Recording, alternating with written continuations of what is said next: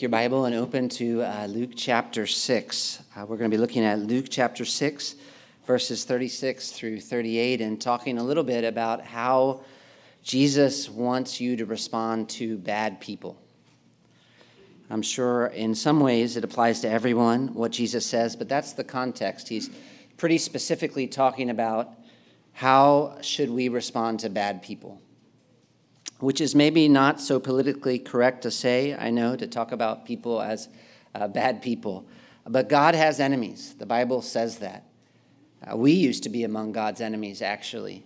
God has enemies. There are people who are opposed to God and opposed to what God wants, a lot of them. And sometimes because they're opposed to God, they are opposed to us, which can make things a little confusing in terms of what do we do? How do we live? Because sometimes people will do bad things to us, and they'll do bad things to us just because we are Christians, which is actually what Jesus has been talking about. You remember maybe what he said at the beginning of this sermon in verse 22.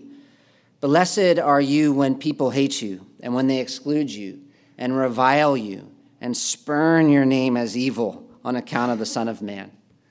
Which I always think is intense, that first of all, he says we're blessed if this happens, because that's not how we normally think of it.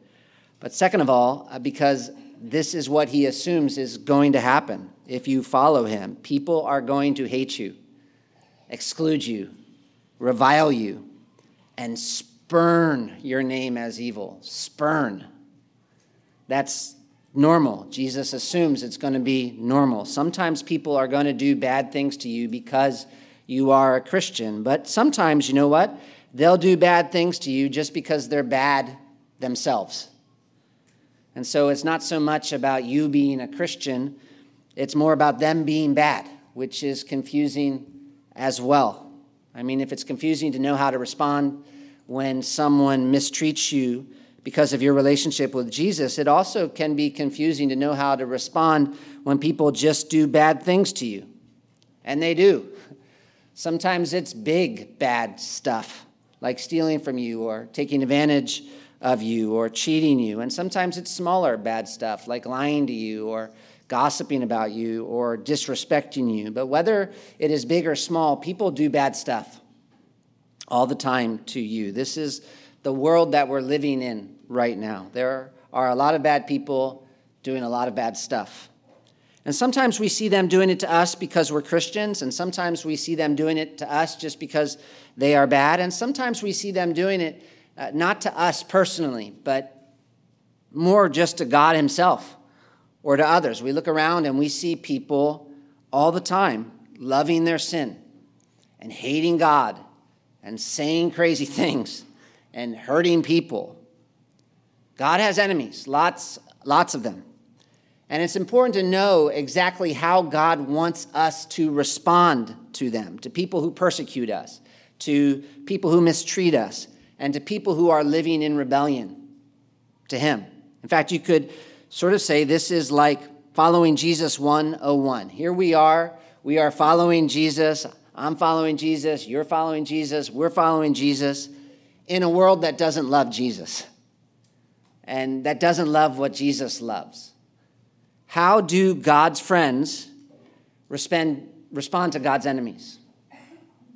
I remember thinking about developing a short course on following Jesus a while ago, and so I was thinking, what do people who are interested in Jesus need to know at the beginning of their Christian life? But then I realized that I didn't really need to come up with that on my own, because that's pretty much what Jesus is doing in Luke 6. Because in Luke 6, Jesus is preaching a sermon to people who are interested in following him. Luke says, verse 20, and he lifted up his eyes on his disciples. And most of them didn't really know much about the Christian life at that point. And so Jesus is giving them the basics of what it meant to follow him. And one of the very first things he teaches them is how he wants his followers to respond to people who are doing all these bad things to them and all these bad things around them, which I think is still really relevant for us, actually. I think this is important right now as followers of Jesus, that we think about how Jesus wants us to respond to the people who are opposed to us and sinning against us, and even to those people who are clearly and obviously sinning against God. Because I'll tell you one big way that we're tempted to respond right now. And this is a really popular way to respond. And it's actually becoming socially acceptable. And it feels like it's everywhere. And it's contempt. That's how I think we're being taught to respond. Contempt. I was reading an article this week, really good. And this is what he was warning about. He talks about it as a silent spiritual killer, contempt. And what is contempt exactly? He says it's more than disagreement, it's disgust, rooted in the inability to see the image of God in your opponent. And that's pretty common right now, right? Disgust. Even in churches, actually. Partly because it feels like there are things to be disgusted about. We are seeing real evil and we want to do something, say something, you know? And right now, one of the ways we're being told to prove that we're on the right side is by showing how much we despise the people that are not. In fact, it's to the point that if you don't really show me you despise them, I might not believe that you're even on the right side yourself. Which is weird, and more than weird. If we look down at the text, it's actually pretty much the exact opposite of what Jesus tells us about how he wants us to respond in verse 27. He says, "But I say to you who hear, love your enemies." Jesus knows there are going to be people there who don't hear this. He's talking to those who are able to listen. "But I say to you who hear, love your enemies." And so it's like if you're going to follow Jesus, first, you need to know you're going to have enemies. And then second, you need to know how to respond. And here's how Jesus wants you to respond to them, to love them. And you remember that it's not just love in theory either. Because Jesus gets specific and he explains what this love looks like, starting first with the way love acts towards its enemies. Love's actions. And this is verses 27 through 35, which we looked at last week, and saw that it's not just a feeling that he's calling us to, but instead he's talking about very concrete things, like how we act as they're persecuting us. "Do good to those who hate you," he says, "and bless those who curse you, and pray for those who abuse you." And if that's still a little too general for you, Jesus gets more specific and gives some real life illustrations to think through. "To the one who strikes you on the cheek, offer the other also. And from one who takes away your cloak, do not withhold your tunic either. Give to everyone who begs from you, and from one who takes away your goods, do not demand them back. And as you wish that others would do to you, do so to them." Which obviously is pretty radical. I was trying to say last week that Jesus is talking here specifically about the way we respond as we're being persecuted. He's talking into a very specific situation, and so we're going to have to be careful about taking these principles and applying them to everything without thinking about other principles in other places of the Bible. But still, Jesus is talking to people who are persecuted and saying that you should respond to the people who are mistreating you by treating them the way you would want to be treated. And so when they humiliate you for following him, let them. And when they try to make your life more difficult because of your relationship with him, look for ways to make their life easier. And when they're in need, give to them. And when they steal from you, don't worry about making them pay for it. Which is so obviously shocking that I think some people are going to think it's impossible. And to make themselves feel a little better, they'll say, you know, even if I'm not responding this way to the bad people who are doing bad things to me, at least I'm kind to my family and my friends. And so Jesus lets us know that he's really serious about loving your enemy like this in verse 32. He says, "If you love those who love you, what benefit is that to you? For even sinners love those who love them. And if you do good to those who do good to you, what benefit is that to you? For even sinners do the same. And if you lend to those from whom you expect to receive, what credit is that to you? Even sinners lend to sinners to get back the same amount." Which is Jesus' way of saying, I think, that following him means something. There is supposed to be something different about you as a follower of Jesus. And one important difference is in the way you respond to bad people. Because the whole world loves people they think are good people. And I guess even in the world, some people may learn to put up with annoying people.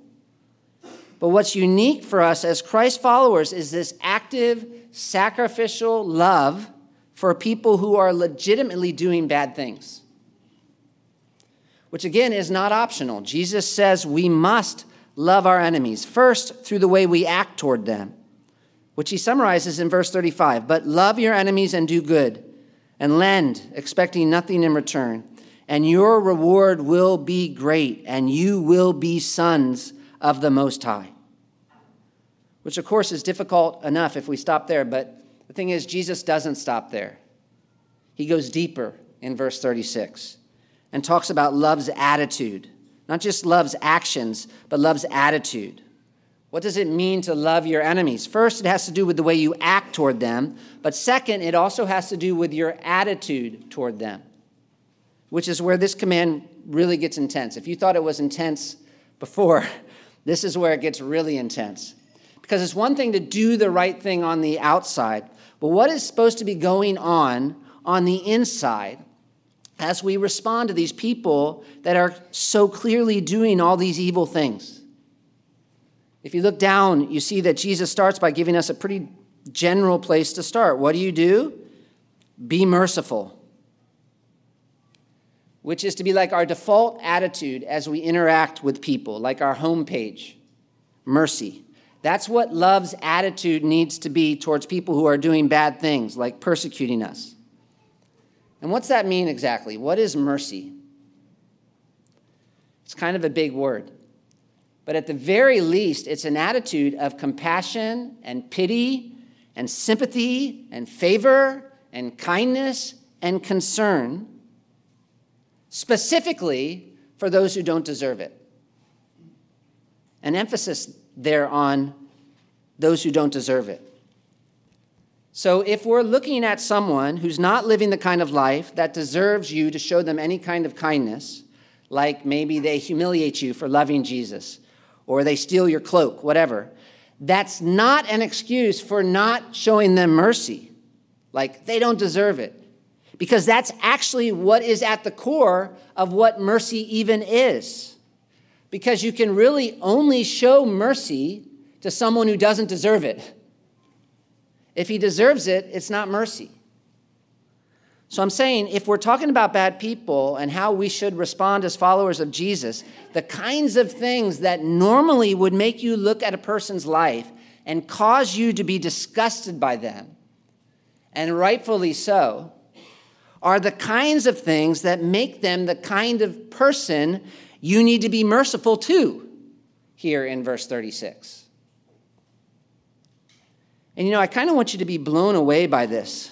This is something that could legitimately make you upset. Like if you don't see how this could legitimately make someone upset, then you're probably not hearing what Jesus is saying. Because it's so different. It is so countercultural. Because as you look at this, think for a minute about who Jesus is talking to. I mean, they are to show mercy. That's what they are to do. But who are the people that Jesus is commanding to show mercy here? What is their life situation? You remember how he started? Blessed are you who are poor. So they're poor. These are the ones who are hungry. These are the ones who are weeping. These are the ones who are hated. These are the ones who are persecuted. These are the ones who are mistreated. And who are the ones they are supposed to show mercy to? What's their life situation? They're rich. They are the ones who are full. They are the ones who are laughing. They're the ones who are doing the persecuting. They're the ones who have the power. Which is where it gets interesting, because we would normally say, catch this, we would normally say that the people who are rich and powerful should feel compassion and pity for those who are weak and abused. But Jesus flips it. He's actually speaking to the weak and abused and saying, you should be feeling pity and compassion for the ones who are rich and powerful. Because they are truly the ones, if they are persecuting you because you are loving Jesus, if they're rebelling against God like that, they are truly the ones who are in the most miserable condition, not you. Because you are blessed. And of course, pause for a second. Of course, if Jesus were primarily talking to people who were doing the persecuting here, he could say all kinds of things to them, like, this is wrong, what you're doing. James does. But Jesus is talking to his followers, Luke said. Remember, he lifted up his eyes on his disciples, and Jesus is saying that if we have a relationship with him, that we actually can't use our life situation as an excuse for bitterness, for resentment, for harsh attitudes, even toward people who abuse their power. Which is where it's like, whoa, Whoa. And there are wrong ways that people can take this and do. Seriously, they do. And so there's more that needs to be said if you're thinking through all the Bible says about responding to bad people. But at least right now, I think it's important we see that Jesus here thinks differently than most people. Maybe he thinks differently than some of you.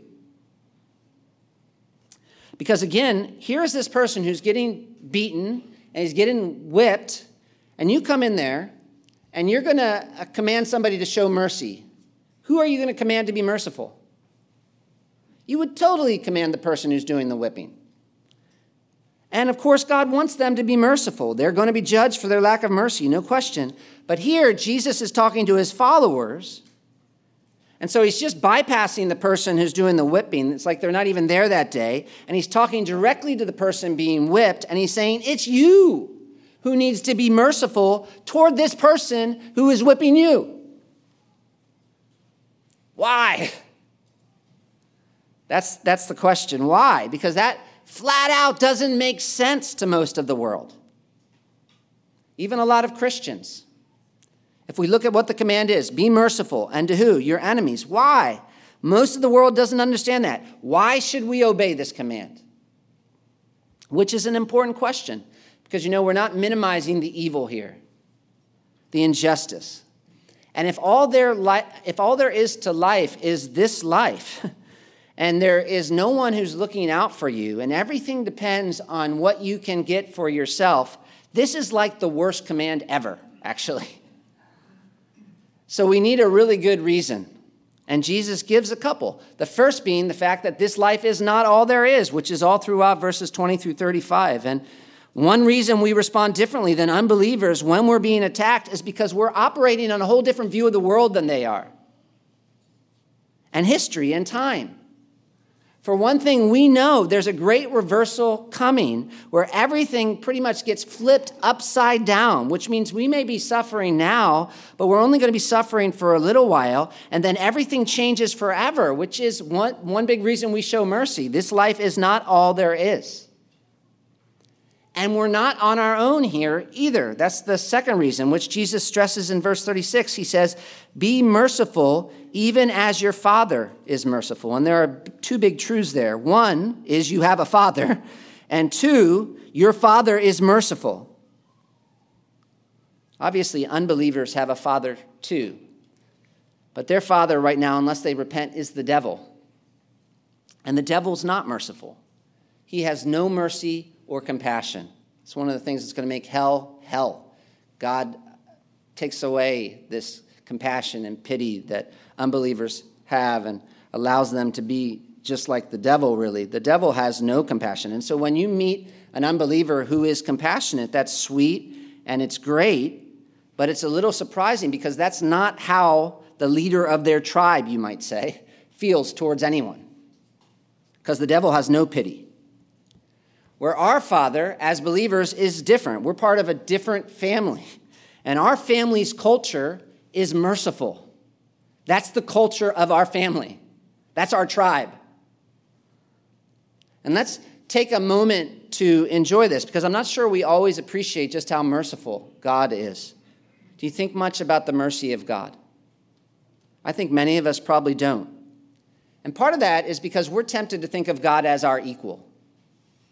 That's how we've been trained to think. But he is not our equal. So the way the world actually works, there is a God and there is everything else, which means God is in a category all by himself, which means he owes us nothing. He is the creator and we are the creature. And so we're not on the same level here, us and God. There is a huge distance between us in terms of greatness and importance, to the point where for him just to stoop down and think about us at all would be amazing in and of itself. But there's an even bigger problem than us just being human, and that's our sin, which puts a greater distance between us and God, because the Bible tells us that God's eyes are too pure to look on evil, which means that basically everything about us is crying out for judgment from birth.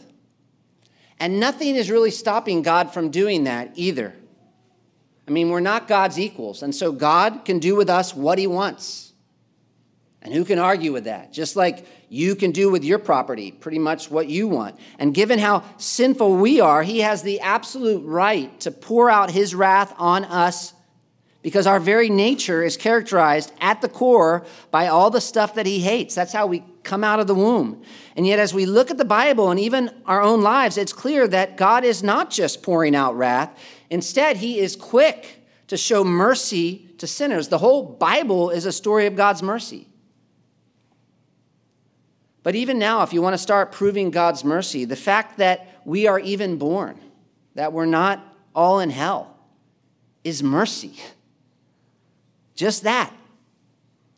And that kind of messes with us, because I know we're so used to thinking that we deserve all kinds of good stuff that it's easy to get upset about all the things God didn't give us, and to start asking questions about the difficult things that are happening. And there are a lot of difficult things that are happening. But first of all, we go back to the beginning of the Bible. When God made the world, it wasn't like that. That came after we sinned. And what's more, you see who God is and who you are and who people are and what we've done to the world and what we deserve. You start to see that actually an even bigger question than the bad things that happen are the good things. Because God is constantly being kind to people who hate him. He's constantly showing mercy. The world is literally exploding with examples of God being kind to people who absolutely cannot stand him.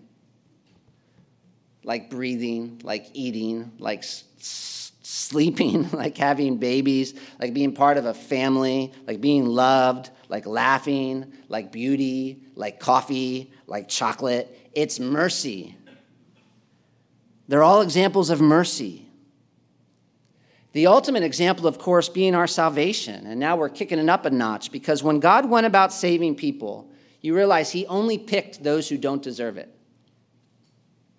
And so he didn't look down and say, I'm going to save people who do deserve it. Because if he did that, there wouldn't be anyone who would ever be saved. The truth is, if God even said, I will only save the people who have only sinned one time, or who haven't sinned that much, that would be a huge demonstration of mercy, because one sin is one sin too many when you consider the holiness and justice of God. But in saving us, God's gone way beyond that. He saved people who have sinned literally millions of times. If you know the law of God, you know. You're like breathing sin. And I can keep going, actually. You want to know how merciful God is? God has shown that he is willing to extend his mercy to absolutely any kind of sinner as well. No matter how many times they've sinned, and no matter what kind of sin they've committed, as long as they're just willing to embrace his kindness for themselves, which is stunning to think about. How merciful is God? There are people who have murdered other human beings who came to God, and he took them in, like, welcome to the family. There are people who, just because of their hatred for God, persecuted, literally tortured other Christians who have come to God in repentance, and God showed them kindness. Welcome to the family. There are people who were prostitutes and pimps and gangbangers who came to God, and God poured out his love on them. Welcome to the family. And there are self-righteous religious people who spent most of their life praying to themselves and feeling like they're superior to others because of these little tiny things that they've done, who finally repented of their sins and came to God, and God didn't even blink before he showered them with his loving kindness. Welcome to the family. Jonathan Edwards once put it like this, I love it, talking about the mercy of God. He said, God is infinitely exalted, unendingly lifted up above all created beings in goodness. There's not even, when it comes to goodness, you compare God and humans, there's not even a comparison. Think about a human king, just a human king. Goodness and mercy and patience is the glory of an earthly king. But in this is the Lord our God infinitely exalted above them. God delights in the welfare and prosperity of his creatures. He delights in making of them exceeding happy and blessed, if they will but accept the happiness which he offers. And he gives examples. All creatures do continually live upon the bounty of God. He maintains the whole creation of his mere goodness. Every good thing that is enjoyed is part of his kindness. When kings are bountiful and dispense good things to their subjects, they do but give that which the Almighty before gave to them. So merciful and full of pity is God. Now, this is the part. Come back to me with this quote. So merciful and full of pity is God, that when miserable man, whom he had no need of, who did him no good, nor could be of any advantage to him, had made himself miserable by his rebellion against God, he took such pity on him that he sent his only son to undergo his torment for him, that he might be delivered and set free. And now he offers freely to bestow upon these rebels complete and perfect happiness to all eternity upon this, his son's account. There never was such an instance of goodness, mercy, pity, and compassion since the world began. All the mercy and goodness among creatures falls infinitely short of it. This is goodness that never was, never will, never can be paralleled by any other being. God has an unparalleled mercy ministry. So maybe you think you've been merciful, to make a comparison. And maybe you've forgiven someone who sinned against you, and that was so hard. You remember how hard that was. But listen, no matter how hard it was for you to forgive that person, there is no one in your life who has done anything worse to you than people have done to God. And so if you bring up an example of the worst, we can find 10 examples of people who have been even worse to God. And yet, in spite of all their sin, he's been willing to extend them an invitation filled with mercy. Our Father is a merciful Father. You look at the way he treats unbelievers. You look at the way he saved you. You look at the way he deals with sinners who repent. What's more, you can look at the way he's working in your life right now as a Christian, because it's like he never gets tired of showing mercy. And so you can just think maybe about how after God showed you all that mercy and forgave you and saved you, what did you do? Because that's a lot of mercy he showed you, right? But what did you do? Did you wake up the next day and spend every moment loving and obeying him? No. Most of us, we didn't even make it a couple minutes before we started being selfish again or proud. And that's not just true when we first started out as Christians. We're still sinning against God. And you know what? Every day we wake up, we find out that his mercy doesn't run out on us. It's endless. There's never a time when we come to God and he's like, you know what? I am sorry, but I have had a bad day and I am all out of mercy right now. There is no one in the entire universe more merciful than our Father, God. And if you want to know how to respond to bad people in this world, Jesus says, imitate him. Be merciful. That's what to do.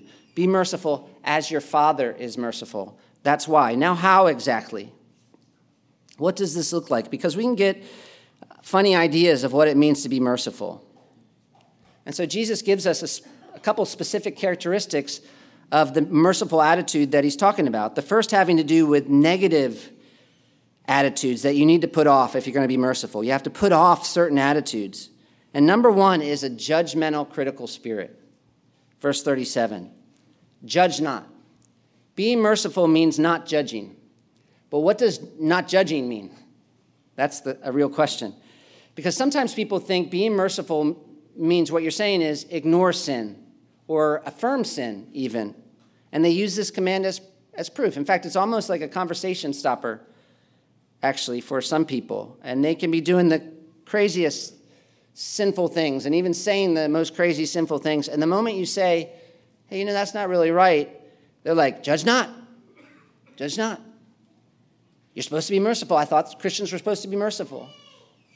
Or they can be believing this stuff that's absolutely wacky. It has no basis in anything God said. It's all made up. And you're like, that's not really what the scripture means. And they're like, judge not, show mercy, remember, as if that were the end of the conversation. Except that it's not what Jesus is intending here at all when he tells us we shouldn't judge. And we know that because, for one thing, Jesus himself told us we're supposed to confront people when they're in sin. In Matthew 18:15, he says, if your brother sins against you, go and tell him his fault. So being merciful doesn't mean we don't notice sin or that we don't confront sin or that we can't tell the difference between truth and error either, because listen to Matthew 7:15. Jesus says, beware of false prophets who come to you in sheep's clothing, but inwardly are ravenous wolves. You will recognize them by their fruits, which is what a lot of people call judging. When you beware of someone because you say they're false or you recognize them as a false prophet. But it's not what Jesus meant by judging, because he doesn't contradict himself, because in the very same place he commands us not to judge, he commands us to stay away from false teachers and tells us that we can and must identify these false teachers by their fruits. And if we need any more proof, look at Jesus, because we know Jesus is merciful. Most people would say that. And yet Jesus called out people who were sinning and who were in error. And sometimes he spoke very strongly.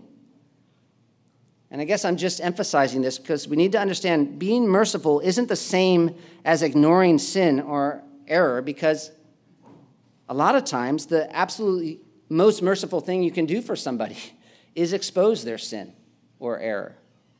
Like, it wouldn't be merciful if you didn't rebuke them or call them out. If you're believing something that's going to mess up your life or take you to hell, how is it merciful for me not to talk to you about it? That's the opposite of mercy.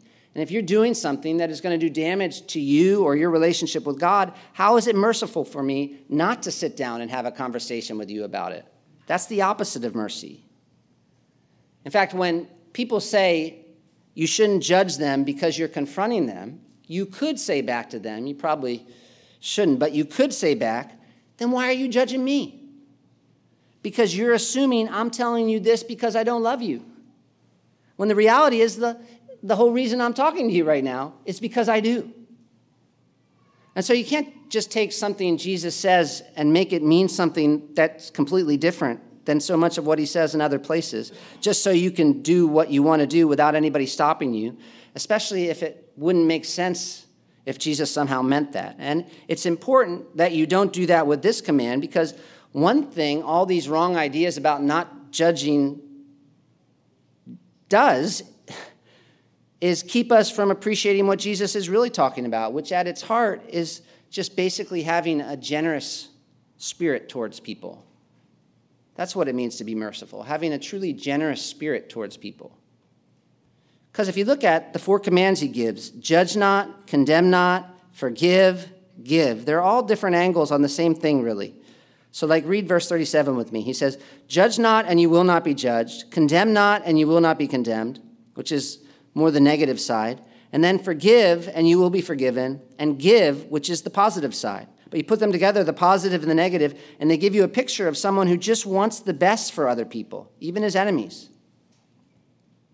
I guess if you want a picture of the opposite, what does the opposite of being merciful look like? You see just a verse later in Luke, Jesus is going to warn about these bad teachers, and he describes what they're like in verse 41 when he says, why do you see the speck that's in your brother's eye but do not see the log that's in your own eye, which is the opposite of mercy? And what's Jesus talking about? He's talking about people with this self-righteous attitude who are always seeing the problems in others and are so quick to want to tear them down. People who have become so good at seeing other people's faults and sins that they could spot a speck in someone else's eye, even when they have this huge forest growing out of their own, which is so tempting. That's part of why this is here. It is so tempting for us to become so hard on people that we're not even really so much against their sin anymore as much as we are against them. They disgust us. And it almost feels right, or at least not wrong, especially as you look at them and you can see they're doing all these bad things. And that's especially tempting when you're trying to do the right thing. It's tempting to start thinking of yourself as maybe just a little bit better than they are, and as a result, start looking at them with contempt. Like, these bad people, seriously, these bad people. What's wrong with them? Maybe a classic illustration of that is Luke chapter 18, where Jesus tells the story about two men who go to the temple to pray, and you know it right, but one was a Pharisee and the other was a tax collector, and the tax collector would have been like the Pharisee's enemy, basically, because he represented Rome and he was trying to make money off the Jewish people so he could get rich. And you remember how the Pharisee responded to that? The religious person. He looked down on the tax collector and he stood by himself in the temple and he said, God, I thank you that I'm not like other men, extortioners, unjust, adulterers, or even like this tax collector, which is what? It's judging and condemning. And it's the kind of attitude Jesus is talking about here that you absolutely have to put off if you're going to be merciful. And we need to be merciful. This is what it means to love our enemies. What sets us apart as followers of Jesus, our attitude towards our enemies. How do we respond? We have to be merciful. But what does it mean to be merciful? It means that we have a generous spirit towards others. And how do you get that? It means you have to stop thinking of yourself as so much inherently better than other people and stop looking down on them as such a different and worse kind of sinner than you are. And it's not that Jesus is calling you to be naive here, obviously. That's not the point. It's not that we're supposed to look at these people who are living these awful lives and say to ourselves, no, I think they're really nice at heart. I think they're really nice.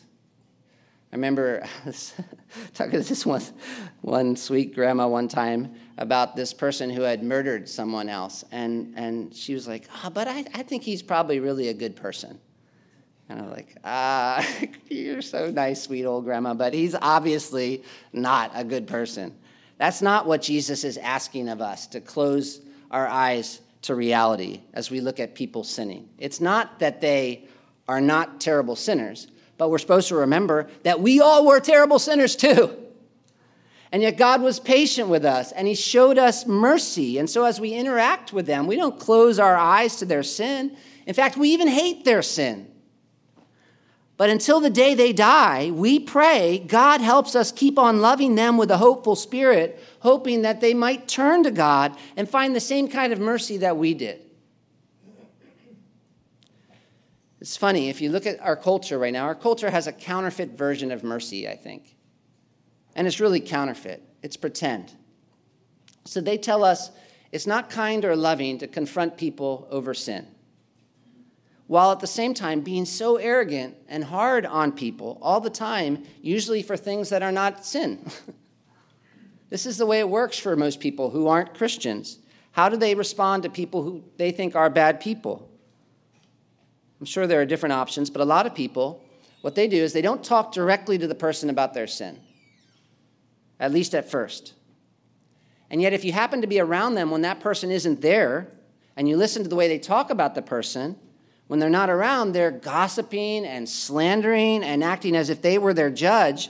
And what Jesus is saying is that he wants his followers to be characterized by something very different in their relationships with other people. First of all, in the way they act towards them, but second, in their attitudes. They need to be merciful, which involves, one, not having this self-righteous, critical, small spirit that just goes around condemning people as beyond hope, and then more positively involves being quick to forgive and give even to those who have really hurt us or done incredible amounts of evil, which is what we've got to put on. Put off judging and condemning, put on forgiving and giving. This is what it means to be a merciful person. In fact, you don't see it in the English, but verse 37 in the Greek actually begins with the word and.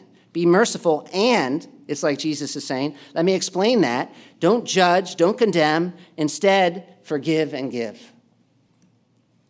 I know we all have different personalities, But your default attitude should be a generosity of spirit.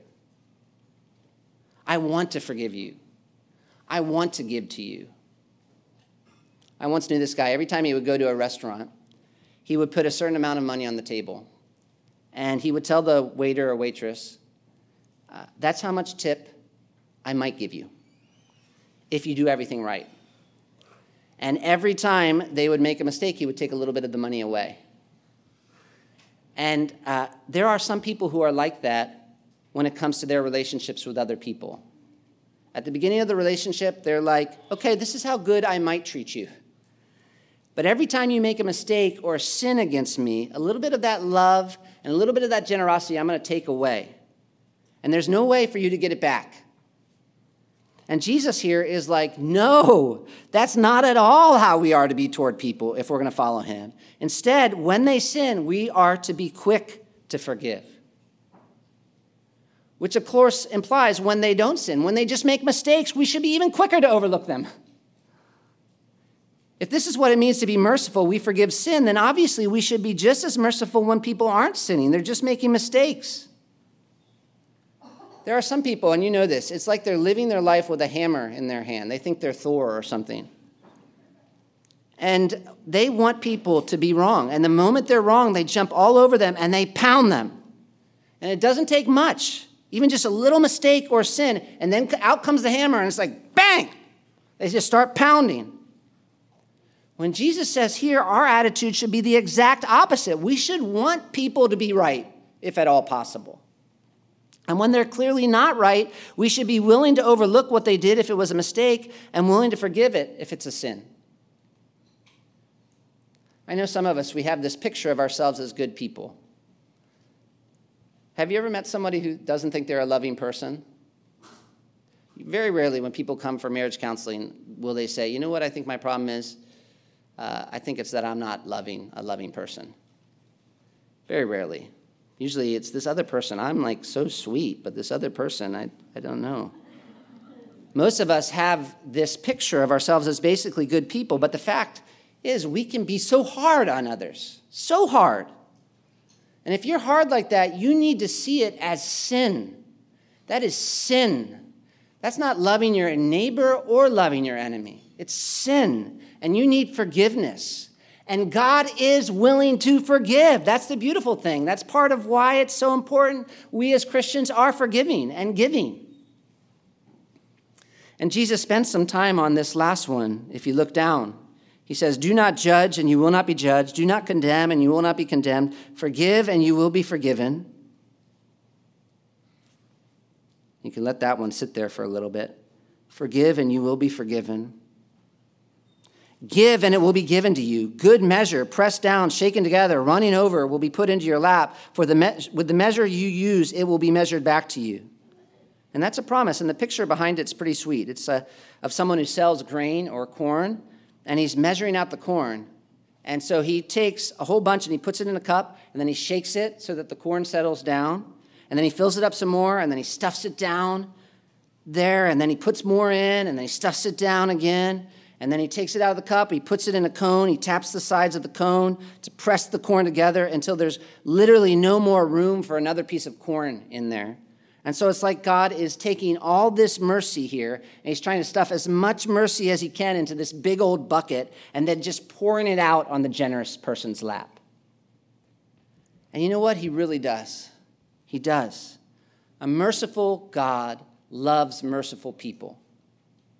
And he loves to show mercy to people who are merciful in all kinds of different ways. And so I know maybe you might think this command of Jesus is so hard, loving your enemies like this. And so you look for another way around it. How can I do that? How can he ask that of me? But I'll tell you what is much, much harder than loving your enemies, and that is not loving your enemies and not being merciful and being judgmental and not being forgiving or giving. That is way harder. Because God is so full of goodness to those who trust him enough to obey. It's amazing what God does when believers follow Jesus and respond differently to their enemies. I read this week the testimony of Mitsuo Fuchida. Have you heard of him? I probably said the name totally poorly. I'm so sorry. But Fuchada was Japanese, and he grew up loving Japan, obviously, and not so obviously, but hating the United States, partly because of the way the United States treated Asian immigrants, actually. But eventually he attended military academy, and he joined Japan's Naval Air Force. And by 1941, he had 10,000 hours of flying behind him, and he established himself as the nation's top pilot. When Japanese military leaders needed someone to command a surprise attack on Pearl Harbor, they chose Fuchada. And so he was one of the pilots who flew that day, and I think of the 70, he was the only one who returned alive. And so he was like a Japanese hero at that point. But after the war ended, he writes, he returned home to his village near Osaka, and he began farming. But it was a discouraging life. These are his words. I became more and more unhappy, especially when the war crimes trials opened in Tokyo. Though I was never accused, General Douglas MacArthur summoned me to testify on several occasions. As I got off the train one day in Tokyo's Shibuya station, I saw an American distributing literature.